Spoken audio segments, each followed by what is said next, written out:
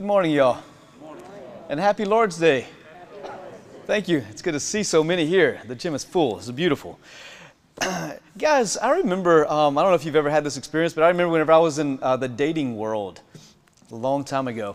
I remember those first couple months of dating, you were just kind of enraptured with each other, right? You just kind of always wanted to be with them. You were always thinking about them.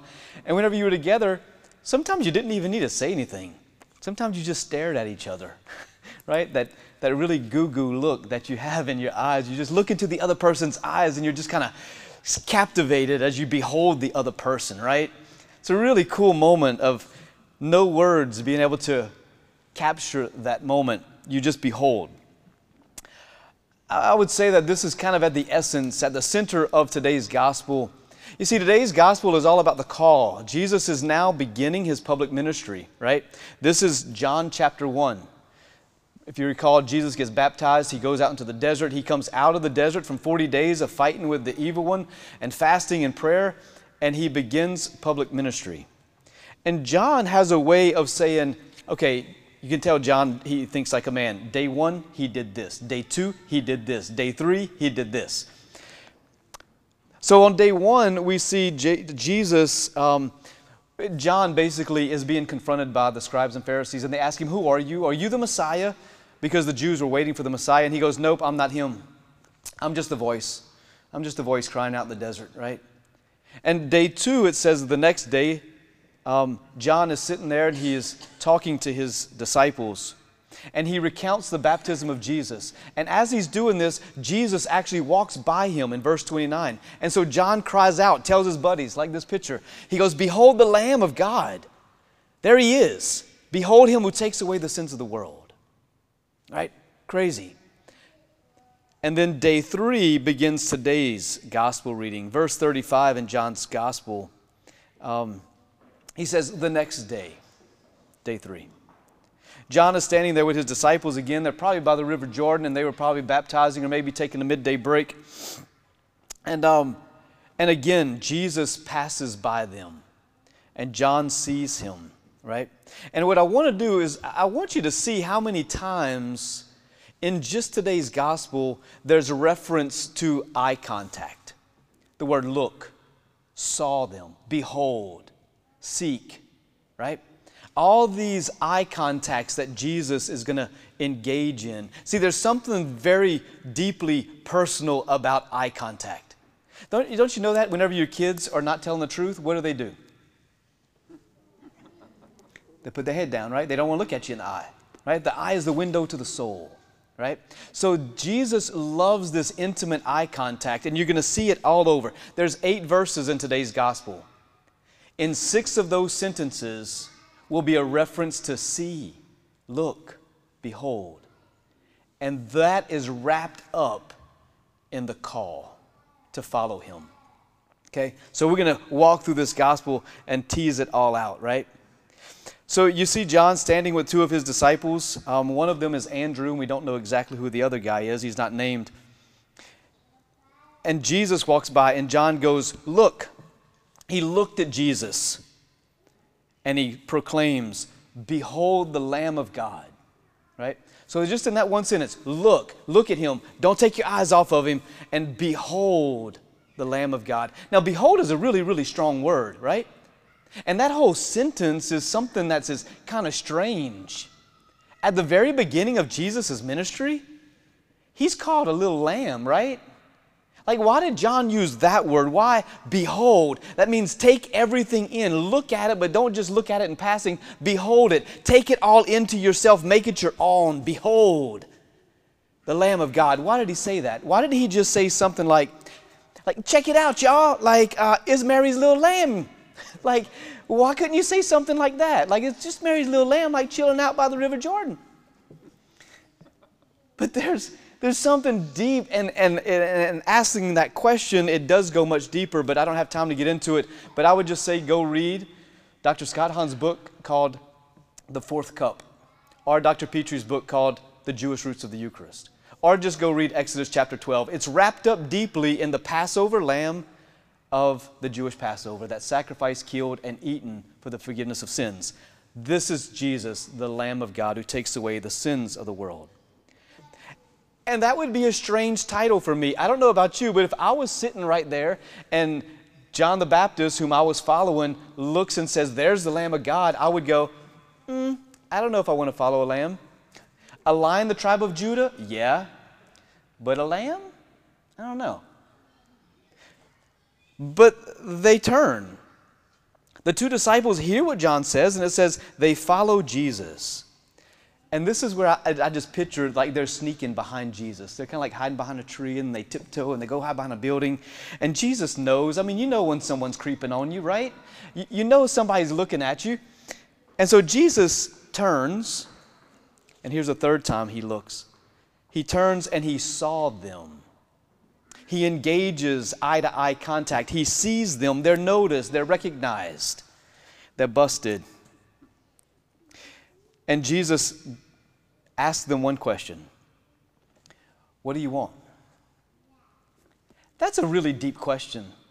Jesus cuts to the chase. He's not a guy of shallow words. If that was me, I'd have been like, hey guys, like, why are you following me?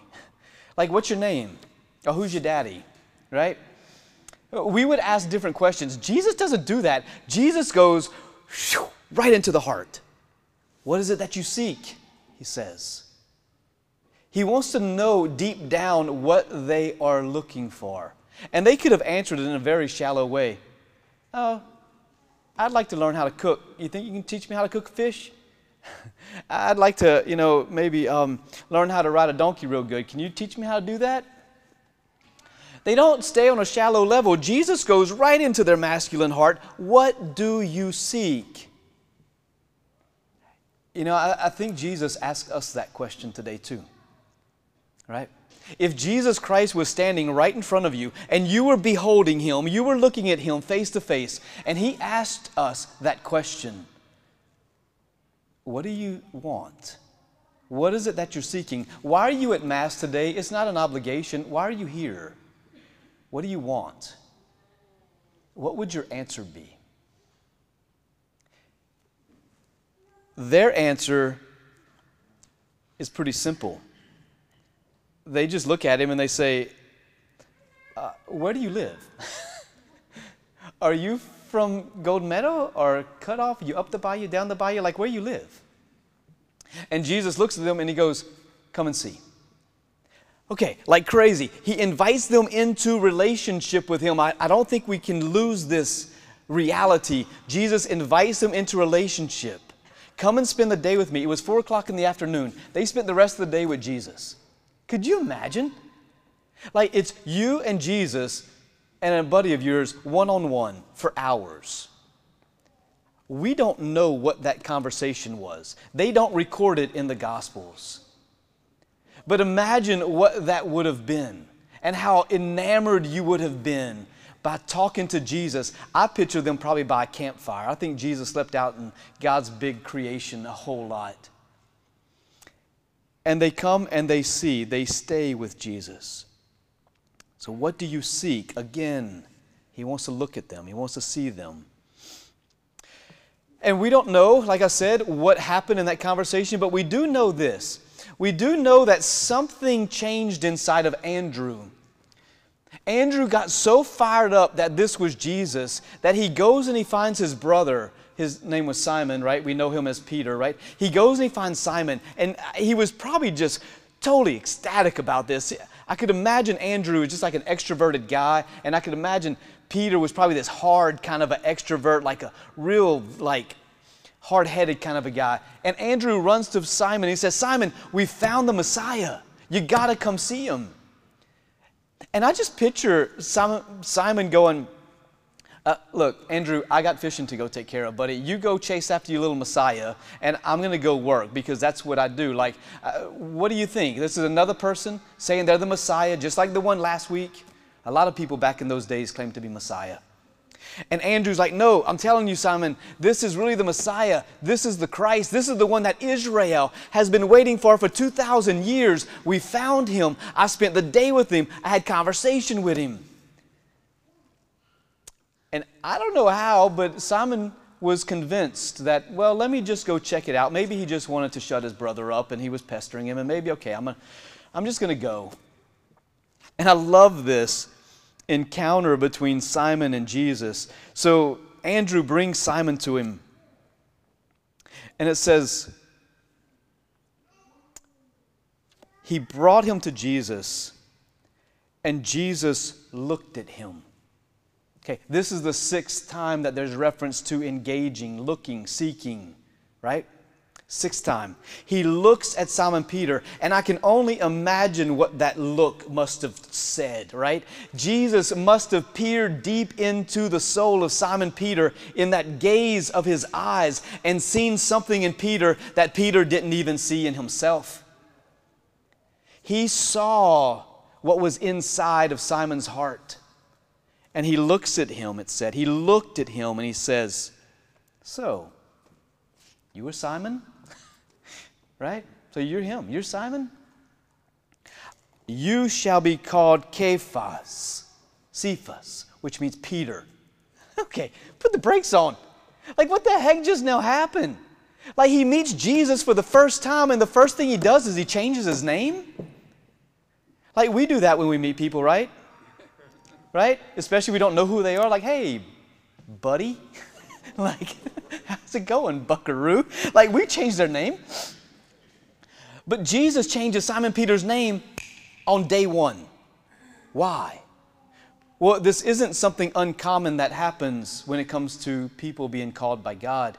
If you go to Genesis chapter 17, we have Abram, who enters into a covenant with God, and God changes his name. "You will no longer be Abram, your name is Abraham, for you will be the father of all the nations." Right? Abraham's name was changed because his mission changed. A little bit later in chapter 32 of Genesis, we see Jacob, and Jacob begins to wrestle with the angel, right? With God. And at the end of it, he triumphs and God changes Jacob's name. Why? Because there's a new covenant that's being entered into. You're no longer going to be called Jacob. Your name is Israel. A new name, a new mission.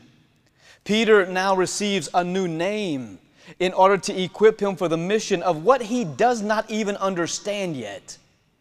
He has a new name to give him a new mission. Look, it's no different than you and I. Women, whenever you got married, your name changed, didn't it? You took the last name of your husband. Why? Because your mission changed. And then whenever you had kids, both of y'all's name changed. You become mom, you become dad. Why? Because your mission changes.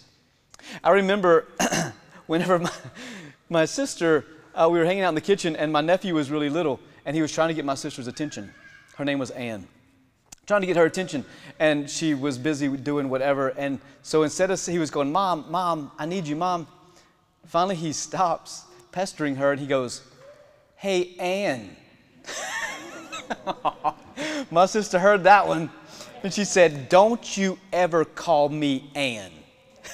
He took her mission away. This was her name. This was her identity. I was Mom, not Ann. The name changes, right? And I think it's really awesome that whenever this happens, it begins between husband and wife with a beholding, right? You have to see your wife. You have to look at her and you go, "Wow, she swept me off my feet. She's the one I want to spend the rest of my life with." At least that's how it happened in Genesis chapter 2, right? When the original man and woman come into existence, what does God do? He puts Adam into a sleep. He takes one of his ribs. He creates woman. And then God takes woman and presents her to Adam in this royal wedding. She's presented to Adam in this incredible moment. And the first thing Adam does is he beholds Eve. He looks at her. He sees more than just a physical body, but he sees someone who is flesh of his flesh and bone of my bones, he says. Woman is made to be beheld, not grasped at and objectified. And a woman always knows when a man is objectifying her or looking at her in a way that she does not want to be looked at. Woman is made by God to be beheld, to be seen. And in that beholding of one another, eventually names change and covenants happen and the sacrament takes place, right? This is what we're talking about. This is relational, right? In my life, it was the same way. On March the 26th, on that glorious day of 2012, I placed my hands in the hands of the bishop, and he consecrated my hands, and he laid hands on my head, and I was ordained a priest. That Saturday morning, I was just Mitch. But after that, I became Father. My name changed. Why? Because my mission changed. I think this is super important for us, right? So anytime we are called by God, it is first an encounter in relationship, right? It's not just Jesus saying, hey, you, go be nice to people. Go help the poor out. No, hey, you. That's not what he talks about. He calls us by name. Sometimes he changes our name to prepare us for the mission. And so I want to ask you, when do we hear these words of John the Baptist? We say them every day in Mass, right? Every day in Mass. I'm right here. Woo! I'm right here, right? And I hold the Eucharist up. And I say the same words as John the Baptist. Behold the Lamb of God. Behold Him who takes away the sins of the world.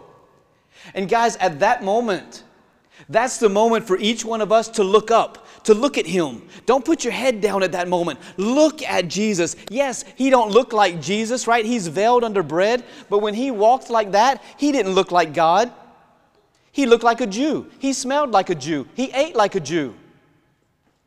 But behold Him. Behold the Lamb of God. He didn't look like a little lamb. He didn't walk around Jerusalem going, ah! He didn't do that. I ain't right. He didn't look like a lamb, but He was truly the Lamb of God. And in the Eucharist, He doesn't look like Jesus, but truly He is body, blood, soul, and divinity. And so at that moment, when I hold Jesus up and say, behold Him, look at Him, encounter Him in adoration in our chapel, that's your moment to behold Him for a whole hour. Like the two apostles who sat with Him and just listened. They beheld. And in that beholding came their mission. So I think that's super important for us today. In that moment of Mass, when I'm holding Jesus, I say, behold Him. Picture in your mind, you're right there. You're on the shores of the River Jordan with Jesus and John the Baptist, and Jesus is being revealed.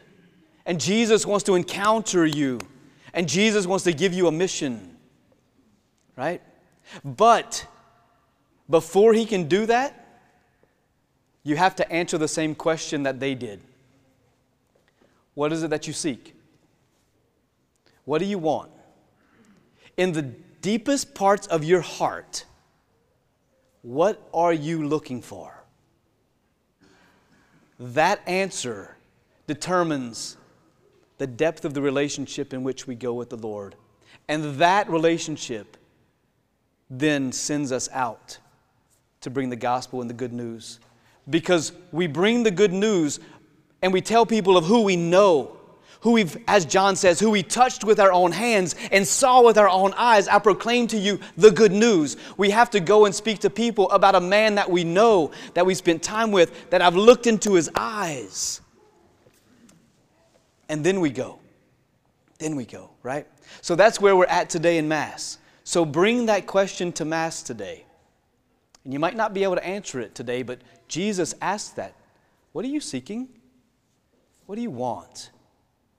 And let that encounter then drive us into relationship with Him. Amen?